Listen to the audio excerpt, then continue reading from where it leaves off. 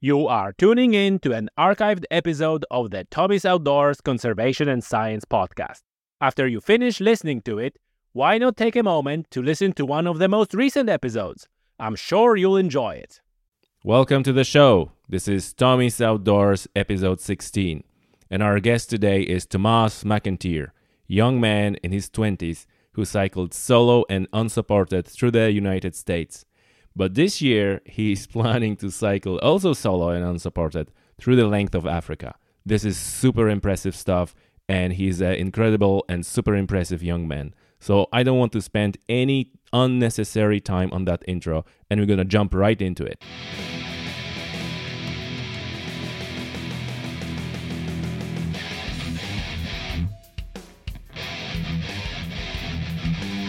Hello, everybody. With me today, quite exceptional young man. How you doing, Tom? I'm good now. Good. It's warm, so yeah, it's very warm. Actually, for all you people who are listening to this, we're sitting in our recording room, and it's like super hot, and we close the door so we have a good recording conditions.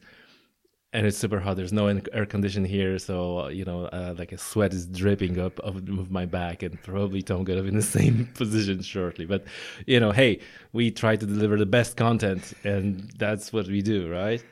Tom, my friend, you're doing some amazing stuff, and we get to that in a second, right?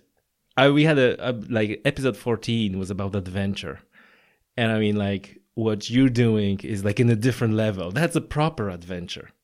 Maybe just before we go into it, just introduce yourself to our listeners. Hi, my name is Tomás Mac. I'm a 22-year-old, and I live in Ballyferter, just maybe 35 miles west of Tralee. So I just work in my family pub, and I'm also a cycling tour guide, and yeah, I sometimes just like to tear away off on some cool adventures. So yeah, we'll get to that. Have you heard of a Wild Adventure Way? You're a tour guide, so maybe that's something like that's episode 14 about adventures.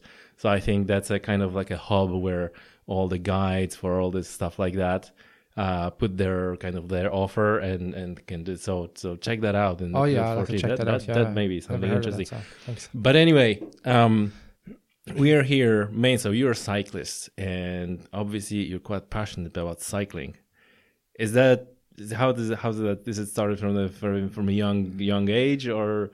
Yeah, I remember cycling as a kid with my dad and brother and sister, but I didn't really enjoy it. And just outside of Ballyferter village, there's a small, tiny little hill. And I remember cycling to that hill, and then I was too scared to go down. And it was only like 20-30 meters. I was just too scared to go down. So, and then I did a bit of cycling with friends and stuff, but that was only to the beach and whatnot else. It wasn't anything, it was only small, tiny little things. And then I packed it in then, and I was playing football and soccer and things like that until I got to about 17. And as a way to keep fit, I was kind of falling in and out of love with football. And then this is a way to keep fit. I started running and cycling. And I definitely like the cycling a lot more than running, and I still do today. And then one day my dad was watching the Tour de France on TV, and I was like, oh, hey, look, those bikes look cool. So I was just like, I was like, will we go get one? So we came into Tralee and went down to Halloran's, and that's where I bought my first racer bike when I was 17 years old. Right. And have you been racing then, like in the racing club and just competitive cycling, I suppose? Yeah, no, I don't race, not yet anyways. My local cycling club, Dingle Cycling Club, we're definitely more of a leisure club. Mm-hmm. You just meet up at weekends, or now that the summer's back and the evenings are getting longer, we do a weekly spin as well. But no, I've participated in one race, the race around Ireland. Oh, but that was just with friends and things like that, and so more leisurely kind of. We did race it. I mean, we raced it hard because it did get competitive, and we began to really kind of settle in and enjoy the competitive side of it. So we were chasing my Nulty, a team from Meet up the Wicklow Mountains, and awesome! Yeah, we nearly caught them, but I think they beat us by about 5 kilometers. So all right, almost a draw. yeah. So yeah, that's the only race I've competed in. Apart from that, I've done just leisure cycling and the stuff like the Rena Kerry. And then I kind of bought it up another notch, and I went off and did a solo cycle across the United States of America about maybe a year and a half ago in late 2016. Ta-da! And this is it, ladies and gentlemen. Cycle across America. It's like a cannonball run, right? It's a cannonball run across the continent. Right. I mean, like, let's get right into that. And so, first of all, that happened a few months ago. Well, not a few months ago, like 2016. Yeah. So it's like 2 years ago. Yeah, about a year and 3/4 now. Right. Are you like sick of talking about it? Because I presume you talked about it like many times already.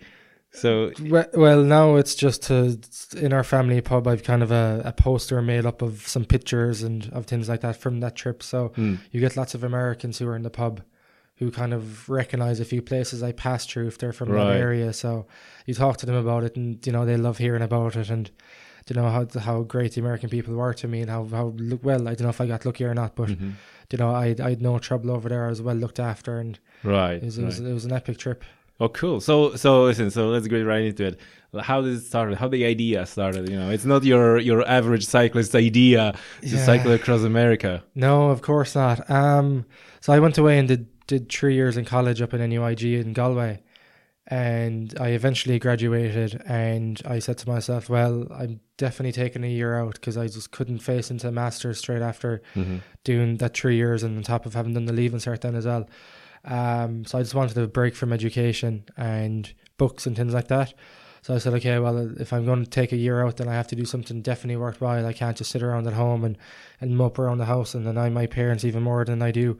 So I started just looking at a map, and I was like, okay, well, where can I go? And I obviously, with Ireland being so kind of depressing in the winter time with the weather, especially for cycling as well, it's great to be sitting inside looking out the window, but when you're trying to go out and brave the elements on a bike, it can get tough. So. It's pure dangerous sometimes, because with the wind you can just get blown under the car or something. Yeah, especially around Slayhead, it gets very windy around Slayhead. So there's been times where I've been blown off the bike. So I said I wanted to go abroad someplace, but someplace nice where I probably haven't been before and have some nice bit of weather. So Europe was off the cards because it gets too cold and snowy, and then I didn't want to go to Asia or Africa or Australia at that stage. So I saw the United States of America, and it's a safest bet. It just appealed because I'd never been there. My brother had just returned. He'd spent 3 months in Scottsdale and Phoenix in Arizona. A lot of my friends have been there, family have been there. I mean, so many Irish people still go there on holidays, or else there's a big Irish culture and tradition in the United States. Ever since the famine, since the immigration started, America was the forefront where we went to. So I wanted to go over there and just experience it for myself. And I said, well, okay, I could just travel there normally and just kind of bus and fly and car everywhere. But I was like, well, I love cycling, so why not just combine them both, and why not just cycle across the whole country? This is just awesome. This is just awesome. And look, how like, if I think about it, the biggest thing would be, what about stops? What about, like, have you had like a touring bike with all the pennies, and or how would you plan, like a stopovers and where to take a shower and, all that? Well, the planning I didn't do too much of. I decided to definitely go. I had been thinking about it for a while as I was nearing the end of my college term, but it was only sort of maybe late July, beginning of August before I kind of settled and said that I was going to do it. So straight away, I just booked my flights. Because I said, if I book my flights, I'm definitely going with or without a bicycle. So I booked my flights to the States, and then I booked my flights, my return flights straight away as well, so that I'd spend a minimum of, I think it was like 6 or 7 weeks, the gap I had between my two flights. So yeah, I didn't do too much planning. I just bought maps of the route, so I picked the. So you already been committed to the time in which you have to do it, because you already booked your return flight. Yeah, I don't know why I booked my return. In hindsight, I shouldn't have, because I actually ended up missing my return flight, and unfortunately lost that money and had to go get another flight. But I don't know, somebody in the bar was telling me that to go there you have to have a return flight booked if you're on a holiday visa so that they know you're leaving. But anyways, it worked out fine. That's quite possible. Yeah, I didn't read too much into it. I just kind of took your man's word for granted, and I went ahead and booked my return flight. But it still worked out fine. I missed it by about a week, that was all. So it was just bad weather in Mississippi when I was cycling through there that kind of slowed me down. How cool does this sound, right? I missed the flight when I was, because the weather was bad weather in Mississippi when I was cycling. That just sounds cool. Like, I tried to get onto the airline to see if they just kind of give back my money, but I got some. I know it was at VAT, or they gave me back about €30 maybe. So 30 euros. Yeah, but it was fine. I had a few drinks on that €30. So and that was a cheers to what airline was it? Huawei, or the Icelandic one. So I had a couple of drinks on them. Very good, very good.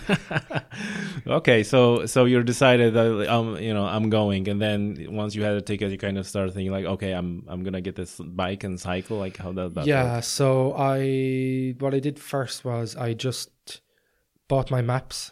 I bought that to be sent to me, so I bought the maps. So I had like the whole route planned. Well, not that I had a plan now, but there's an American website called the Athletic Cycling Association, and they just plan routes all over the States. Yeah. So I picked the southern tier because it was 3,000 miles, and I thought that was 7 weeks I had. I thought that was plenty of time to cycle the 3,000 miles and get to my return flight. So I basically just booked my flights, got my maps, bought some cycling gear. I bought 2 good pairs of shorts and a few other bits and bobs.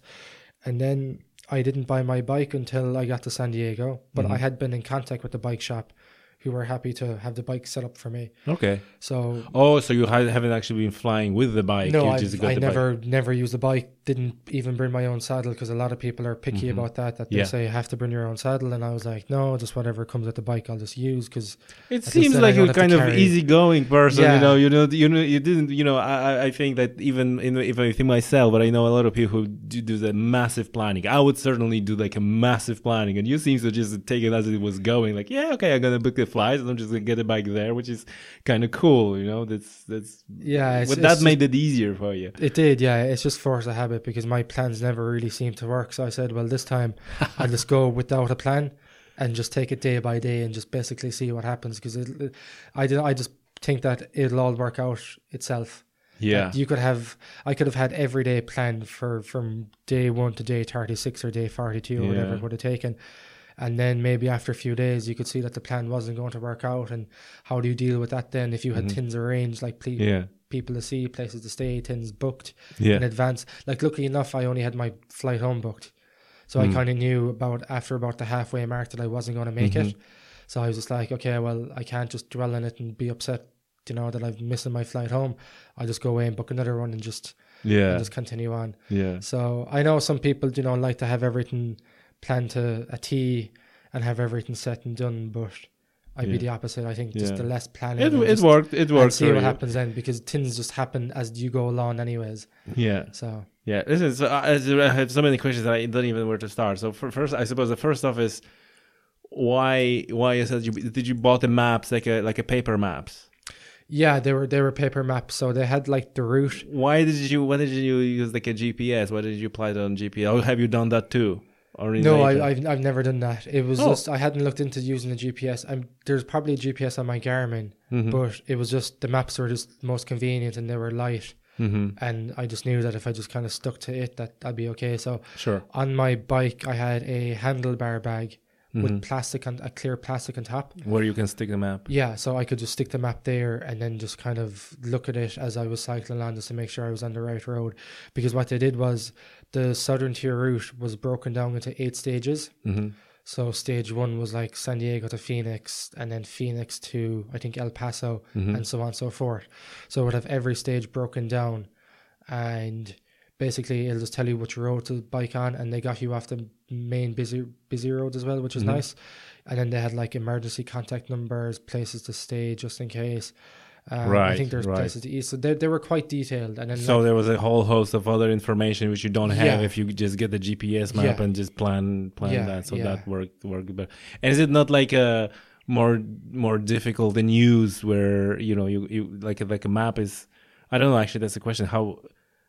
what piece of the road you can see at one time on the map. So is it not like a too big? Is that it's difficult for identify where I am actually on that map?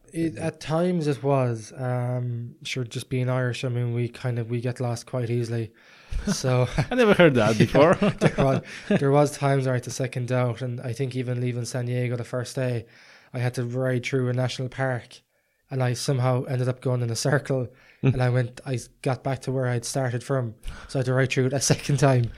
And it took me ages to get out of the city because city cycling is just a nightmare end of.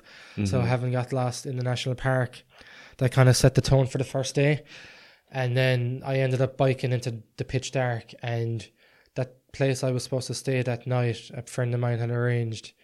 It was out in the middle of nowhere, like in this valley. It was pitch dark. There was no light directions. My phone had just died. So it was just like, I have no idea where this guy is. It's too dark to keep cycling. And then like 15, 20 minutes later, this car pulls up beside me and says, I finally found you. So he actually ended up coming looking for me as well. So I anticipated the stuff. Yeah, that was day one. So I kind of knew after that this was going to be kind of just a very good unplanned trip. Very good. That you just have to kind of just take it as it was coming to you, and just kind of take it minute by minute, and just kind of just settle yourself into the excitement and just not expect anything, and just whatever happened, just go along with it. Great. Okay, so you mentioned the website that you used for planning the route. What was the name again of it?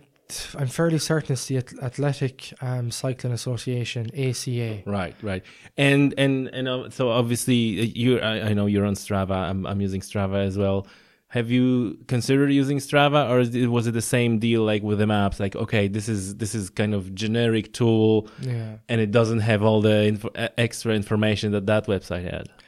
Yeah, I'd looked at it, but at the time, I suppose it's inexperience as well. Just the maps seemed the best thing to do. Yeah. But then with the maps took me on a very isolated 600-mile stretch from Del Rio in Texas down to El Paso, right? Kind of hugging the Mexican borderline. And by the time I got to, from El Paso to Del Rio. So, so by the time I got to Del Rio, I put the maps, I threw them into the bottom of my bag, and I never took them out again after that. So after that, I just took on advice from locals, and I just used Google Maps to go. I was only going east, so I knew that there was no way I could get lost. Once I was heading east. Yeah, because the magnitude of your road was like that way. It was literally just go east, and sooner or later I'd end up on Florida someplace. I mightn't beat my end destination, but at least I'd be close by. Right. And you're right, and especially that Strava, I suppose they tracking the route based on how many tracks are uploaded there, not necessarily by what is the best track for whatever. That's awesome. Listen, man, so did you plan? No, I know that you didn't plan, but obviously you had some thoughts about like what's gonna happen, how are you gonna stay overnight? Did you have a tent with you, or was like, oh, I'm gonna just bang the door and try to find somebody who will. I did that once. I knocked on the door, and I never again knocked. That was day 2, and I said never again am I knocking on the door, because I'll go back to the tent, but just real quick, I was in the Californian desert just east of San Diego, and it was the second day, and it just got really, really hot. It was like 35 degrees through a desert, and I've never cycled in a desert before. So like most of us, I suppose, never cycled through the desert. Desert. You're the guy who did it, right? So eventually, anyways, typically I ran out of water, and again, I was just out in the middle of nowhere. There was no houses, nothing around me. So I struggled on for like another 10 miles with no water.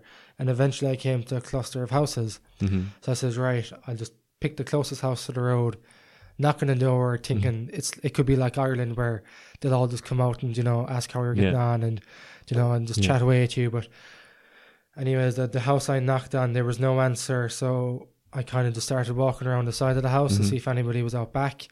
And next thing, this big dog comes running at me and chases me.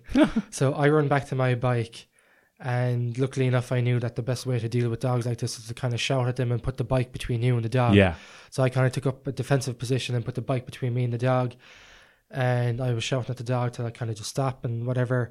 And next thing, the lady of the house opened the door, and she greeted me with, if that dog catches you, it'll probably kill you because it'll just bite you. It was like a really defensive dog. Right. So yeah, that was the greeting. And then I just kind of explained to her how I was from Ireland and I was biking cross country and I ran out of water. Right. And is there any chance she could fill up my water bottles? So this lady, like, I kind of copped it at the time that half her body was out the door and the other half was inside. Yeah. So it later on turned out, I was talking to other Americans and they all said the same thing, that she had the gun behind the door just in case, because in the States, apparently, nobody knocks on doors unless they know you're coming. So if you go up to somebody's house unannounced, then just be prepared that those people in the house are going to get frightened because it never happens. Right. Whereas at home, I mean, we have a B&B, I mean, drunk people come back into the B&B and they've walked into my bedroom. It probably depends in what part in the United States, because you obviously when you're living in a dodgy area, then you're assuming that if someone knocks at your door and you're not expecting anybody, that's probably problems. Yeah. But then on the other hand, I know of people who are going looking for land access permission for hunting and whatnot.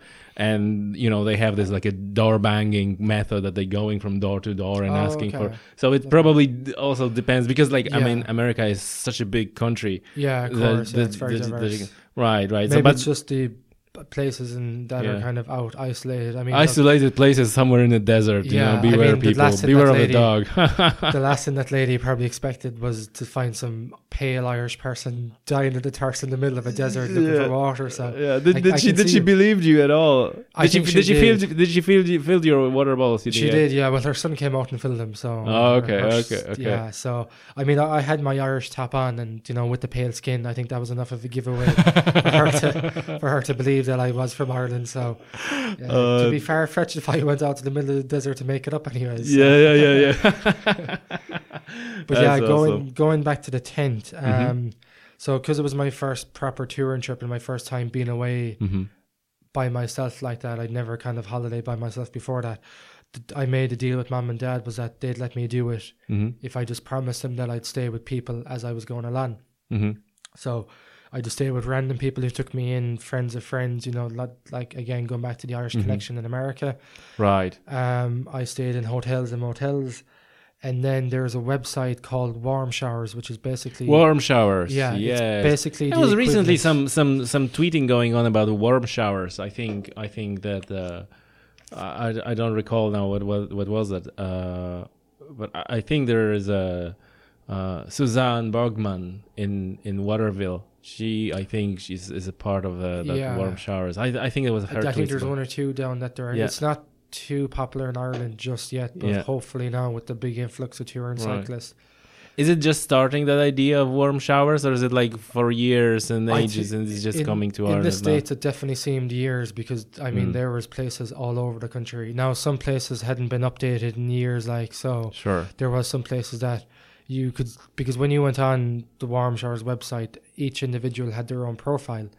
So you could see when they were last active, and some people were last active an hour ago, and other people were 5-6 years ago. Sure. So some people just obviously hadn't taken down their accommodation, which at times was quite frustrating, because when I went logged onto Warm Showers, I'd see a few houses around me, and I'd be like, great, I can stay here.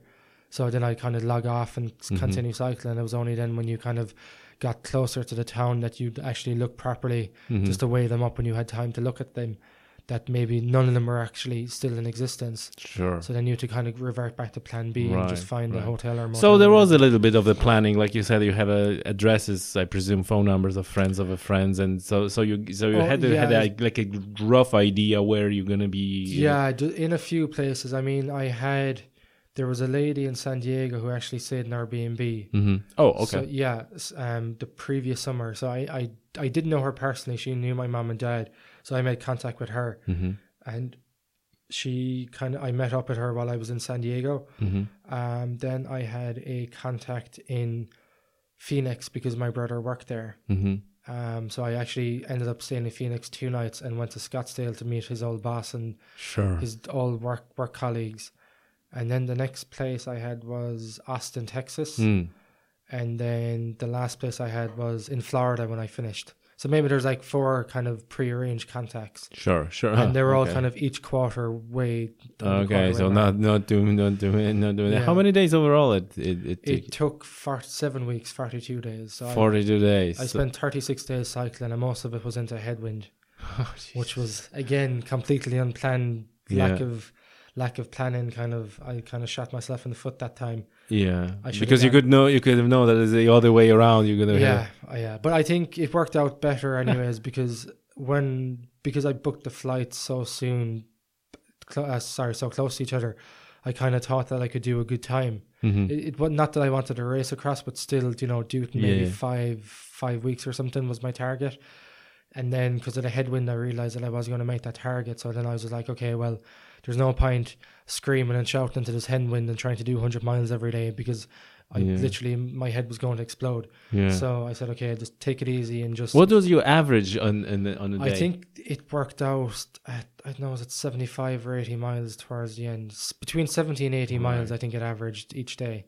Right. And then I had the for 6 weeks. For 6 weeks, Jesus, man. But into headwinds, so Jesus, man. I'm still quite proud of that one. I mean, like seriously, that's a serious achievement. Yeah, because one of the days in Florida, the headwind, oh man, it was like, I think it took me 2 hours to cycle 28 kilometers. I was like doing like 13, 14k an hour, and you're like somebody jogging beside you could jog just as fast. Like it was unbearable, really. So there was some tough days of headwind, but what was the preparation? What preparation you've done? Training wise, have you tried these like a high volume workouts, or was it also I think I did 100 mile spin, and that was up to Limerick. I cycled from my house to Limerick for my girlfriend's birthday. And that was 100 miles, and that was the only 100 mile spin I did. I just spent I was tipping away doing 200-300 kilometers not every week, but like a good number of weeks. But I didn't do anything over. I definitely didn't overtrain. If anything, I definitely undertrained.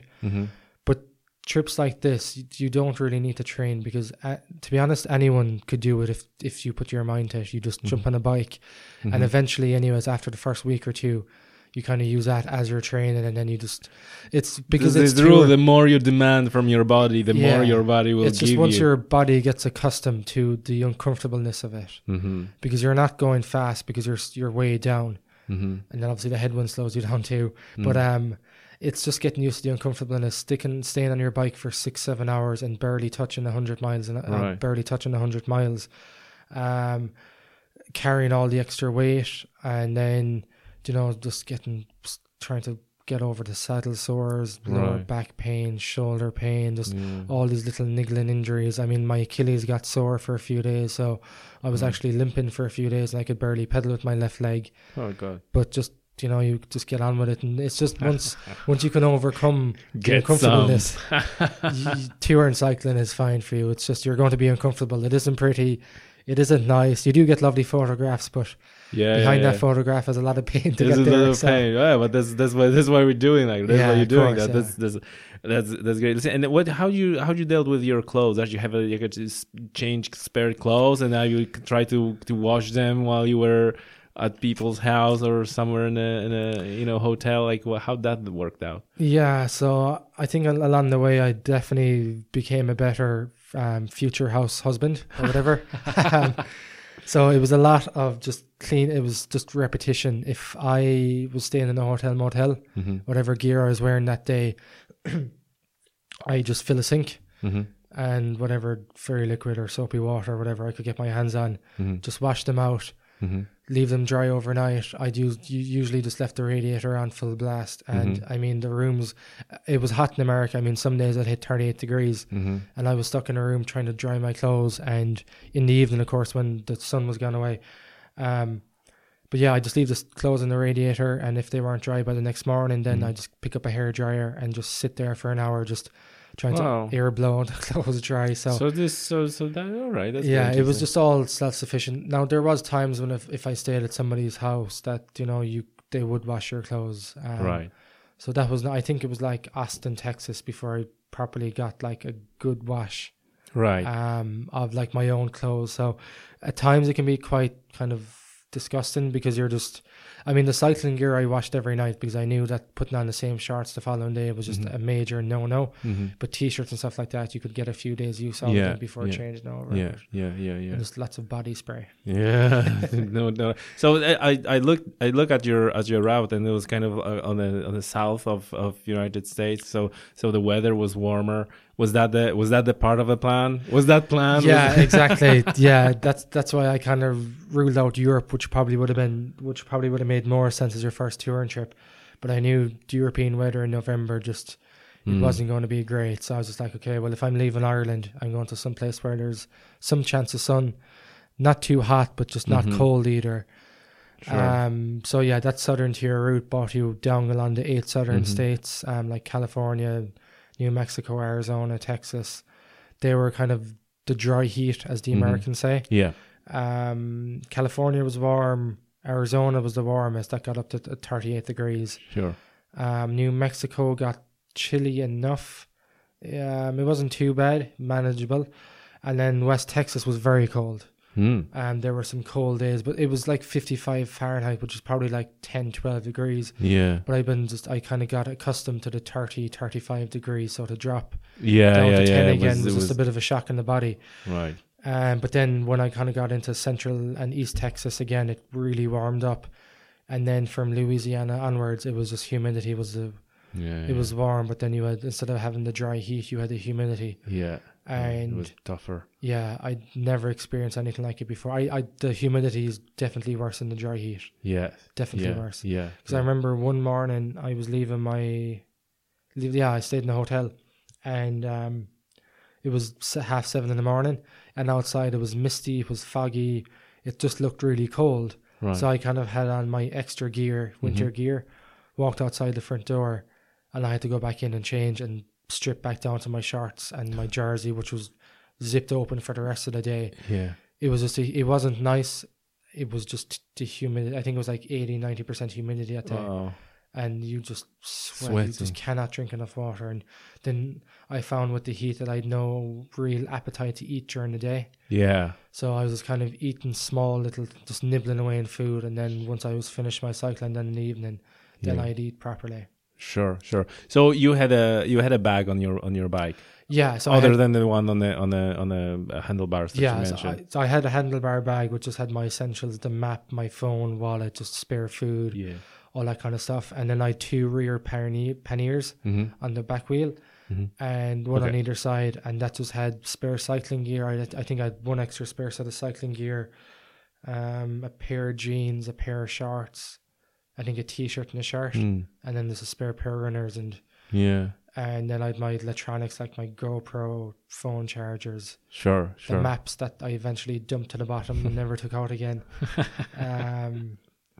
That was. And really how you were handling the nutrition and your food and your like, have you also like I presume you didn't pack like 2 boxes of energy bars? No, God, no.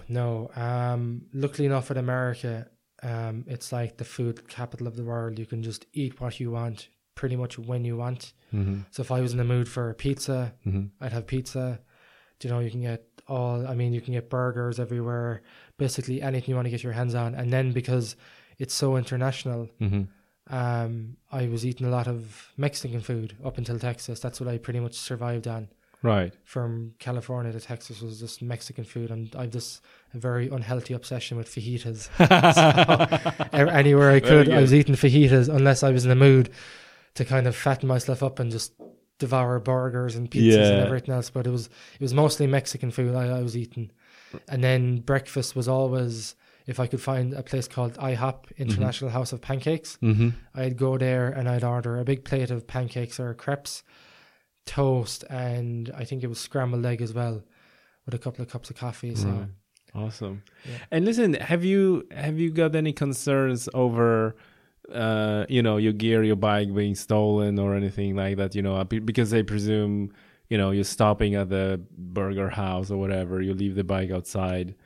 Have you got, this is something that is freaking me out on the club spins here in Ireland, that we all stopping for the coffee stop, and there's like a tens of thousands worth of bikes in front of a coffee shop or pub, and people said, "Oh, maybe I'm gonna stay here and mind the bikes." And, no, it's fine. It's gonna be fine.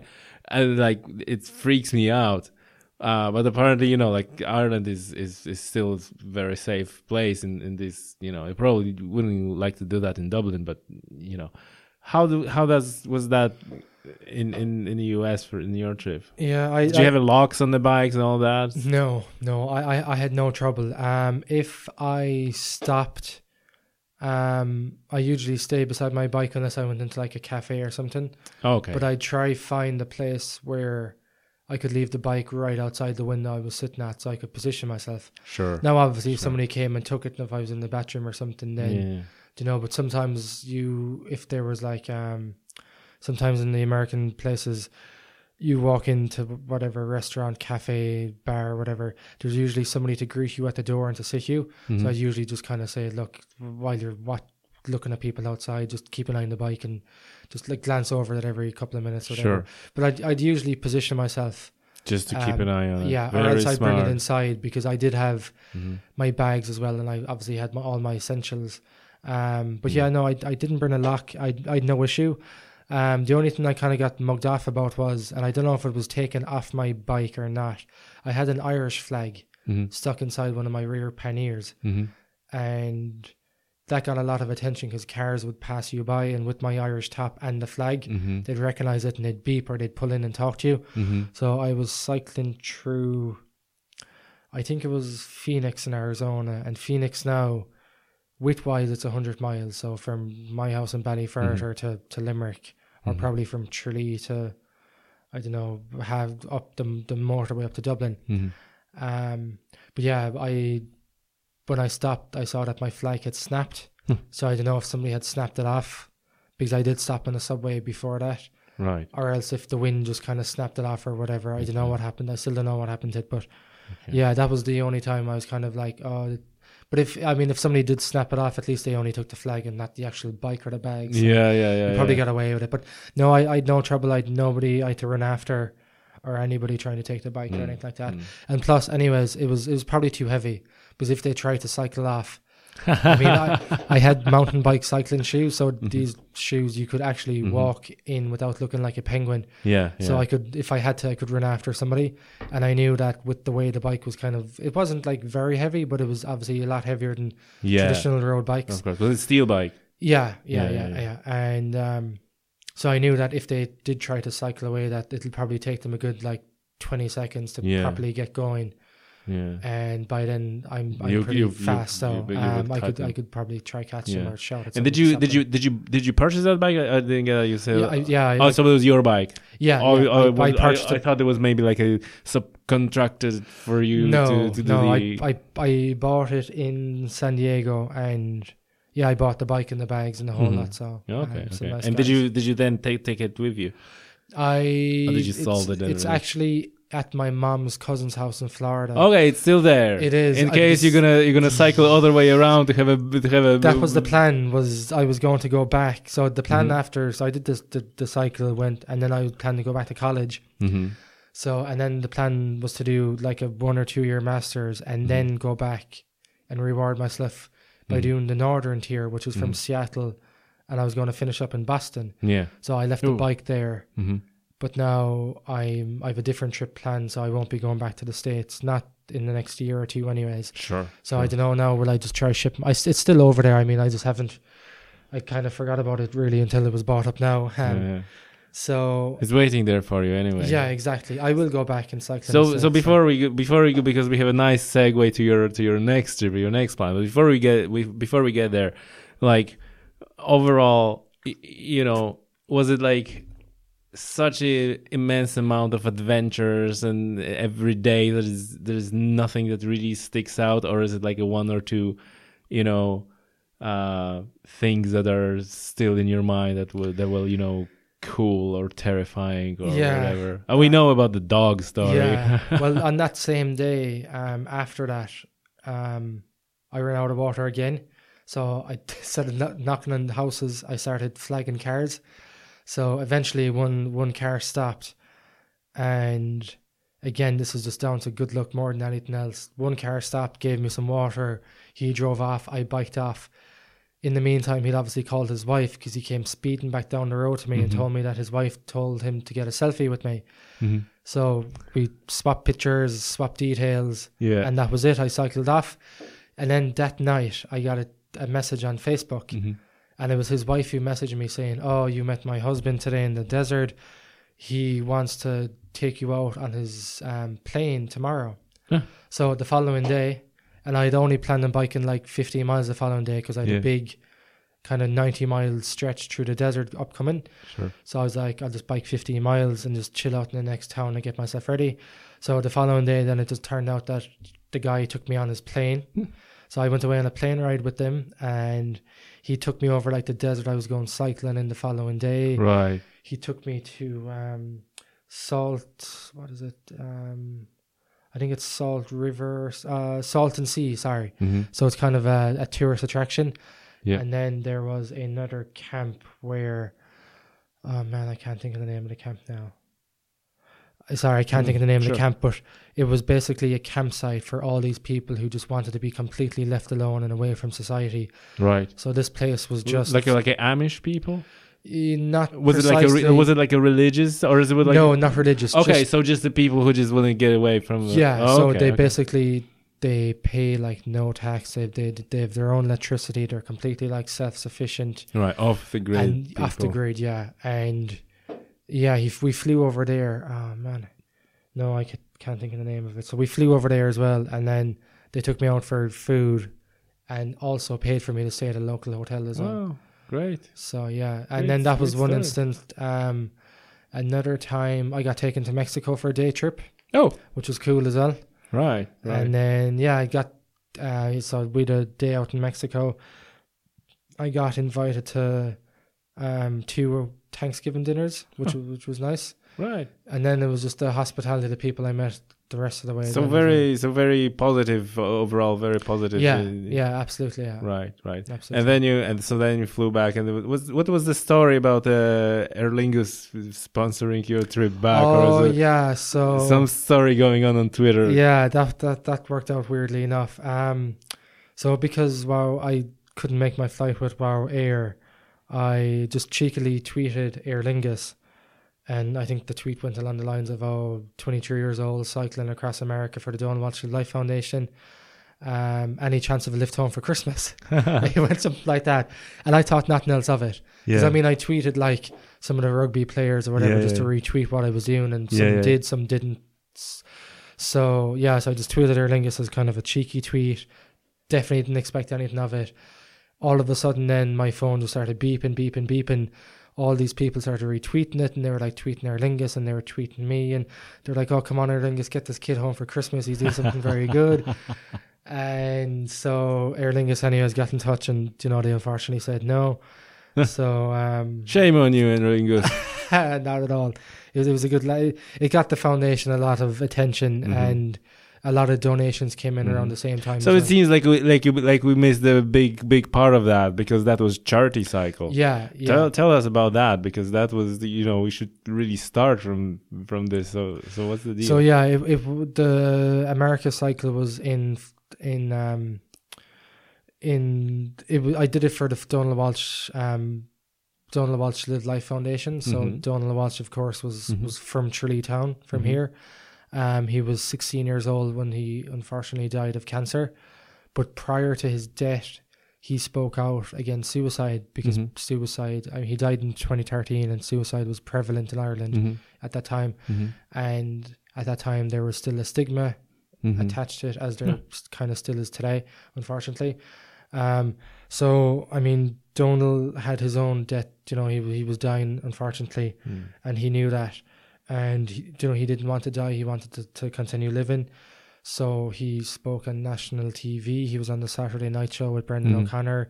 He had written newspaper articles, obviously spoken on the radio, and his message just went all around Ireland for young people to not commit suicide, and just to seek help, that when one door closes and when you think life is getting too tough, just talk, and then eventually another door will reopen again.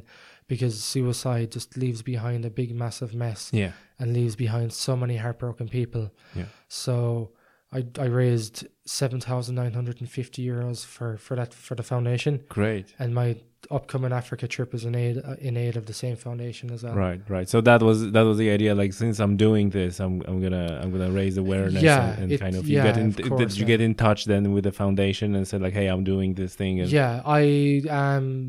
my family know Finbar and Elma well already. Mm-hmm. Finbar used to manage a hotel back near where I live.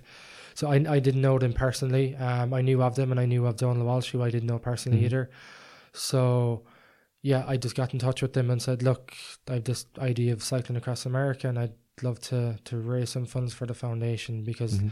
like I said, a lot of people, and I think a lot of people in both city and countryside, but a lot of people in the countryside do go through depression. Yeah. Young and old.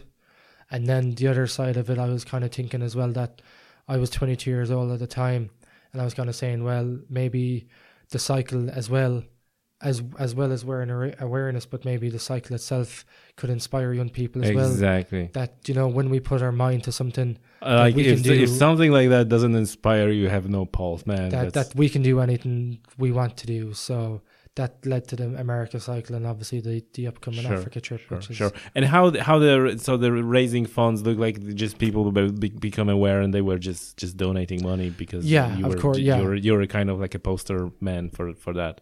Yeah. So I mean, they have other fundraisers as well. Mm-hmm. So that it helped with them as well. I mean, the money I raised, it's helped a great deal as well. So very good. They have like special Donald Walsh rooms in hospices and hospitals and in the so the great cause. Listen, you already gave up your next trip. It's Africa. Yeah. It's awesome. Let's talk about that. So 2 years passed and you go like, well, I need more. Bigger challenge. What's walk us through the thought process and what's... Yeah, so like I previously said, after the States, the plan was to go back to college, do college, and then go back to the States to do another cycle, just as kind of a reward to myself. Then, so that plan went ahead. Mm-hmm. I went back and looked at college courses, picked one out. I got my college course. It was a PME Secondary School Teachers Masters in UCC. Mm-hmm. So I had everything arranged. I had my school organised, accommodation, and everything else was arranged as well. And then on the day that I was supposed to go down and have a meeting with the school, I got cold feet and just called them and said, look, I can't do this. I'm just not ready for this and stuff like that. Mm-hmm. So we had a good discussion and thankfully they understood as well. So then I was like, okay, well, I'm not going back to college now. Mm-hmm. That was last August. Mm-hmm. So then I started saying, okay, well, if I'm not going back to college, I'm just going to just keep working and plan another trip. So then I pulled out a world map and I was like, okay, I have the States done, could go do Europe or Australia, New Zealand or whatever. And then I just looked at Africa and something just appealed straight away. It just seemed so crazy to do, but so cool at the same time. Yeah. So when I just looked at Africa, I was like, I'm going to Africa. I was like, I don't care what I have to do, how many hurdles I have to jump over, who I have to annoy, who I have to upset, who I have to drive crazy. But I was like, I am going to Africa, and that was it. I'm very stubborn and headstrong, so once Africa came into my mind, I just couldn't get it out of there. Is there more planning going to that trip? Yeah, there's a bit more. A bit more planning because it's 10 different countries I'm going through, and that's only 10 for now. If I feel that I want to visit other countries while I'm out there, then I absolutely will. Having done the America trip and realised that, after doing the America trip, I realised I have to be more flexible. I cannot have a time strain. I just need to go away, and if it takes 3 months, it takes 3 months, or if it takes 12 months, it takes 12 months. There's just no time frame on it. So, yeah, there's definitely more planning because you're going through 10 different countries. And they're not English speaking, I presume. No. Right. No. Now there is, because it was the British had colonized much of Africa. Some countries do speak English. Right. But it depends where you go. Maybe just... So how are you planning to deal with, situations, whatever they may arise in the countries that are not English speaking. Yeah, that's tricky and something I haven't figured out yet. I hope these situations don't arise, but if they do, then you do what you do best. You take it just as it goes. It depends how severe it is, but yeah, I'll just see what happens. And I really have no idea. I mean, if something happened, then I'll just have to just judge it on as it's happening, like I've always done, and just make a decision there and then. Because that's the good thing about these trips as well, that when you go away like this, you can call mom and dad to figure things out for you. You can get onto your school teacher, because obviously, like, going through school, you're spoon-fed all the information. So like when we get to college, you know, some of us kind of, well, a lot of young people just don't know how to look after themselves properly, because everything's been done for them. Decisions have been made for them. So when you have to get out of and go away and do your own thing, you're 100%. You have to think. You have to think on your feet. So I mean, it's going to be part of the challenge. Sometimes you might make the right decision, other times you mightn't make the right decision.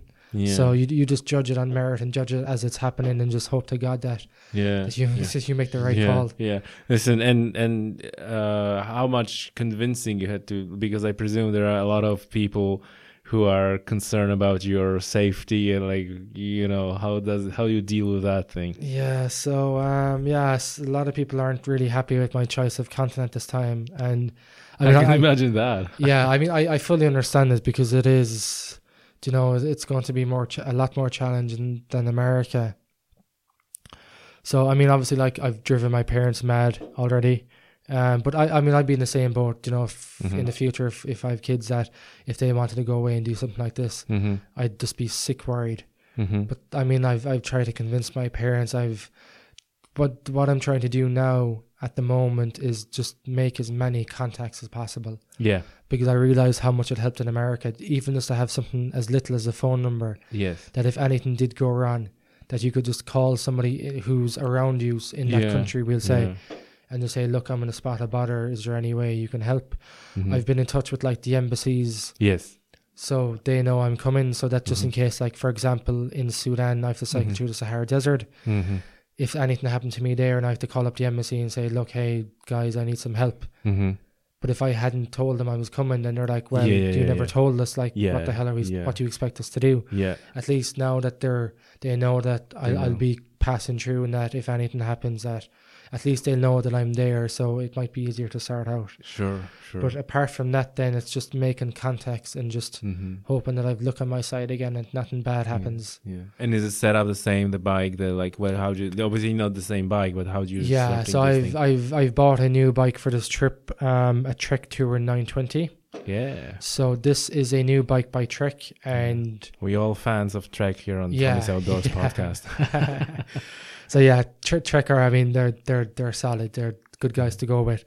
So this new bike, this Trek Tourer 920, basically nobody has an idea what it's supposed to do. It's a mix of, like, cyclocross, gravel and road bike and mountain bike. So it's a road bike set up with mountain bike gear, and it's aluminium frame, not steel frame. And it's got mountain bike gearing, so there's going to be a lot of off-road sections. Sure, yeah. The whole trip is 12,000 kilometers if I stick to the route that I've set out to do. And out of those 12,000 kilometers, 11,000 are paved, which means 1,000 are unpaved. Wow. So that's why this bike is ideal, because... Yeah.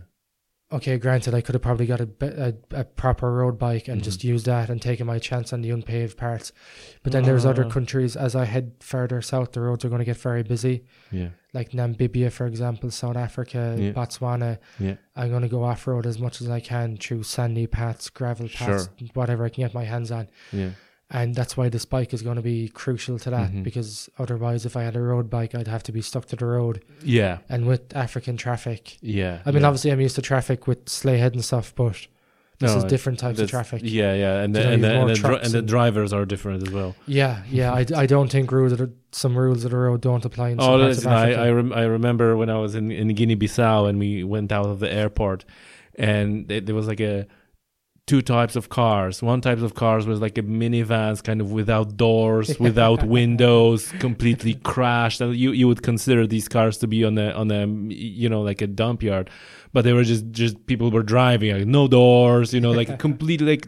And then other than that, it was like a brand new BMWs and the Mercedes, like a shiny new, it was like a few of those and all the contrast. Yeah. But then Guinea-Bissau is a country with the biggest gap. I think it's the second in the world with the biggest gap between poor and rich. So that was so anyway. So how are you planning your route through Africa? Is there a website for? I presume there's no equivalent website for that. No, but there's a company called the Tour d'Afrique. And they've kind of set up a route with like the last decade that any tour cyclists from Cairo to Cape Town use. Now, I mean, countries like Egypt, Sudan, Ethiopia, Kenya, I mean, especially like Ethiopia, Kenya, lots of the roads aren't in good condition. So usually people who cycle tour, they all stick to the same route. You've got the main road out of Egypt, out of Cairo. There's like two routes. You can go down the Red Sea or else down by the Nile. And everybody just uses those. There isn't like a whole variety of roads open access that you can use. Sure. So some of the countries you just have to bike on whichever road is there. They just don't have the same network as you would in Europe or America. Yeah. So anyone who's kind of done this trip usually sticks to the same route. Right. So is that the route that was done before? Yeah. Okay. It's getting more popular. I mean, at the moment, like the Chinese, it's easier than what it used to be, because at the moment the Chinese are out there building roads like crazy. Oh, they're stealing minerals of African countries. That's very interesting geopolitical information that you're bringing here. So Chinese are. I heard somewhere that the Chinese is economically and they're very active in Africa. It's like they've essentially just colonized Africa again, just like the Brits and the French, but through trade, German did. Only so through basically trade. They're like building roads and all these other things, and then they're taking their minerals. Yeah, but they're pumping money into it as well. Yeah. So I've read conflicted reports. Like some people are kind of not happy with it, and other people are delighted because they're getting all these free infrastructure that their own countries can't build. Yeah, that the Chinese are building for them. Yeah. And that's a Chinese doctrine that they're using trade as a tool of war. Yeah, which was different. Like traditionally Europeans, like a trade of war was just like a war, like a soldiers. While Chinese for thousands of years they used trade and economics also as a war. And this is exactly what's happening right now. They're not going around harming people anyway. That's one way to look at it. Yeah, exactly. That's awesome. So when you're starting? I start officially on November 2nd. Wow. It's a Friday. So I leave Ireland the Friday before that, the October 26th. And I have a week in Cairo, primarily because the Muslim weekend is this Friday, Saturday, as opposed to our usual Saturday, Sunday. And the traffic in Cairo is supposed to be crazy. So anyone I've spoken to said that the best time to leave is either Friday, Saturday, as early as you can. So that's why I'm sticking around for the week, so that I can have a safe, swift passage out of the city and just get stuck into the heat then again after that. Right. That's awesome. And you're flying to Cairo with the bike and with all the gear. Yeah. So the bike is actually up in Dublin at the moment. I have to go up and collect it. But yeah, this time I'll be flying with the bike. And then gear-wise, I think I'm fairly settled on that I'm going to go with a very light setup, lighter than America. So I've scrapped the pannier bags. Oh. And I'm just going to use frame bags. I'm going to have a big saddle bag, a frame bag, a handlebar bag, and I'll try squeeze one more bag onto it. Okay. And I'll have to tent this time as well. So there's too many gaps and places. Sure. Wow. And yeah, I still like you're saying, like, okay, I was going from person to person to get the water and so on. Now you're in a country there's no English speaking people potentially, and you go like, we're gonna go lighter this time. yeah, probably a bit mad, but it's just I don't want to be too weighed down. It's funny because doing these trips, you just realize how little you actually need to get by. There's a trick behind it as well, you see. Exactly. So instead of being like weighed down with like 5 spare sets of clothes and 10 spare sets of cycling gear and laptops and big tents and things like that, I'm just going to carry a super light tent, one spare set of clothes, probably just like one spare set of cycling shorts, maybe even cutting on weight that I'm probably not going to bring runners. I might just bring a pair of like sandals or flip flops or something like that. Or if I do bring runners, I'm just going to get like a light pair, and then it's going to be more electronics this time because I definitely want to document this trip properly, because that's again one of the regrets with America, that I didn't do a proper like video documentary. I said you had a GoPro. I did, but I didn't really use it. It was only towards the end, and when I did kind of shoot footage, it was only like footage from the bike, whereas I should have probably properly done kind of like more of a video blog than a writing blog. Yeah. So again, like it's good doing these trips and, you know, making some mistakes and realizing these mistakes and not committing them again. So Africa, instead of like doing like big long Facebook blogs like I did in America, I'm just going to try to do videos. Instead of trying to like describe, I mean, like I can write pretty well, but just instead of trying to like describe everything that I see and what's happening, why not just video it? One image, instead 1,000 of leaving words. People use their imagination, why not just actually bring the imagination to them and let them see it with their own two eyes? Absolutely. Because like Africa is a wonderful continent. Like I can't wait to get out there and get going. And I just know it's going to be so hard to describe, because you're going to want to see it with your own two eyes. Because you can describe it as well as you can, but people still might be like, no, that can't be true. Like, he's only waffling there now. So I'm just going to be like, hey, look, there's a video. So this is actually happening right now. Yeah. So, so I have a YouTube channel that I'm trying to get better at and get better at. What's the name of the YouTube channel? How just my own name, Tomás Mac. So, Tomas, separate word, Mac, MAC, separate word, AN, and then T-Saoir. I was gonna ask you, because you're like for me it's impossible to pronounce. It's Irish name, right? It is, yeah. But I don't know, maybe McIntyre. McIntyre. There we go. Okay, I know. So I'm going to do a video documentary, Wi-Fi permitting, of course, and that. I don't know. You may have a problem with the phone coverage in Africa. Yeah. That's another thing as well. You're going to need, like, it's going into the finer details of bringing a phone, but you're going to need 10 different SIMs because you're going through 10 different countries. Yeah. These are just the minor details now that like the There's bigger. A serious planning going into that right now. Yeah, you're getting better at planning. Yeah. This one I can't be as lazy about, unfortunately. But again, like, look, I'm not really looking at the route too much. It's planned. Yeah. But like going into great detail about the route, I don't really know a whole lot about it. Like I know like the main areas I want to go to. Kilimanjaro, Tanzania, the Victoria Falls, awesome. Pyramids of Giza, they're outside Cairo. You know, they are things that I do want to do. But because you have to plan into so fine detail now, it even comes down to what clothing you can wear. You can't wear X different colours because you'll attract like mosquitoes and these different animals and things like that. Oh my God. So I don't think you can't wear like bright colours, which is obviously you do want to wear when you're cycling so that you're visible on the road. Yeah. You've that, then you're going into like money, like Sudan don't have ATM, so I'll have to carry cash. Then you'll have to exchange money as you're passing through every country. So a lot of time is going to be spent on just getting myself ready for the next country. Yeah, and I suppose you also read about everything about crossing the borders and all the fun related to that. I remember the trip through again to Guinea-Bissau, but it was not me, but people who went to Guinea-Bissau earlier, and I think they flown to Dakar and they tried to drive, and they say like when they were passing village, they were on each village they were stopped 3 times because there was like a military and then militia and then the locals, and each separate like a checkpoint they had to remove all the gear and check everything and put it back in and then bribe people and then again and again. So the whole road trip took like 2 days and they done it because it's supposed to be quicker.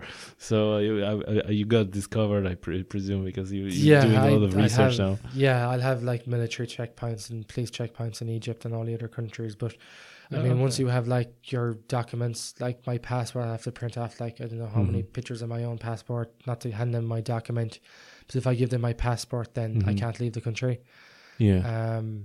So I'll have to do that, and then checkpoints just have to make sure you have all their documentations, all the shots I need, the different injections. You're right. Vaccinations and all that. Vaccinations. I'll be starting those soon, and. Yeah, just hopefully there'll be no bike trouble. If I need like new gear, I might just... Oh yeah, I think you need any spare parts, spare chain and like yeah, I tubes probably and... have to. Yeah, there's bike shops in the major cities and stuff, but just because there's such big gaps between the cities, like each country is like one major city or maybe two major cities. Yeah, but like there could be hundreds of miles between them, and then hundreds of miles before you get to the next city. So it's a lot to be kind of expecting the bike to hold up and stay in one piece. So I will have to bring some extra bike parts like tubes, tires. Sure. How I'm going to fit all this on a light setup, I have no idea yet, but yeah, you'll figure it out. I'll figure it out, exactly. I might have to trim back and maybe bring only like a t-shirt and a pair of shorts or something like that, but I'll find space for them someplace. Listen, how people can support you and support the cause and because you said you again raising money for the foundation. So tell us how people can support you. So probably the best way is my Facebook, probably, or Twitter. What's my Twitter handle? Saoir's Toms, I think. I think my Twitter handle is Saoir's Toms, SEARSTOMS. There's a link pinned to my Twitter with the donation link. We'll retweet that 25 times. Yeah. So it's on I Donate Tomás's Africa Cycle. So I think it's like something like www.#IDonate #Tomás's Africa Cycle, all one word. Yeah. .com, or else just my Facebook page. It's Tomás's Africa Cycle on that as well. Yeah. So if people just want to give we put all those links in the show notes of the podcast so people know and can support you and so on. Yeah. And then if there's people even just want to like hit like on the Facebook page and just follow as I go along, because I'll be posting like the videos onto my Facebook, and I'll be writing as well. So like they'll get the daily updates and stuff like that, and I'll be active on Twitter too as well. Perfect. Tom, listen, you are amazing young man and you have a balls of steel, and that's I think it's really tough and really speaks about your character and it's just awesome. Listen, thanks very much for being our guest on the podcast. No problem. Thanks for having me. And hopefully, after you're back from Africa, maybe we're gonna do it again and just have an episode just dedicated to that. Tom, thanks a lot. No problem. Thank you very much for having me. And that concludes another episode of Tommy's Outdoors podcast. I hope you enjoyed it. And now go and subscribe on iTunes or on Stitcher or on SoundCloud, obviously, if you haven't done so yet. Rate us, leave the review. This is great help for the podcast. And also follow us on Twitter @Outdoors Podcast or on Instagram @Tommy's Outdoors. And until the next time, bye.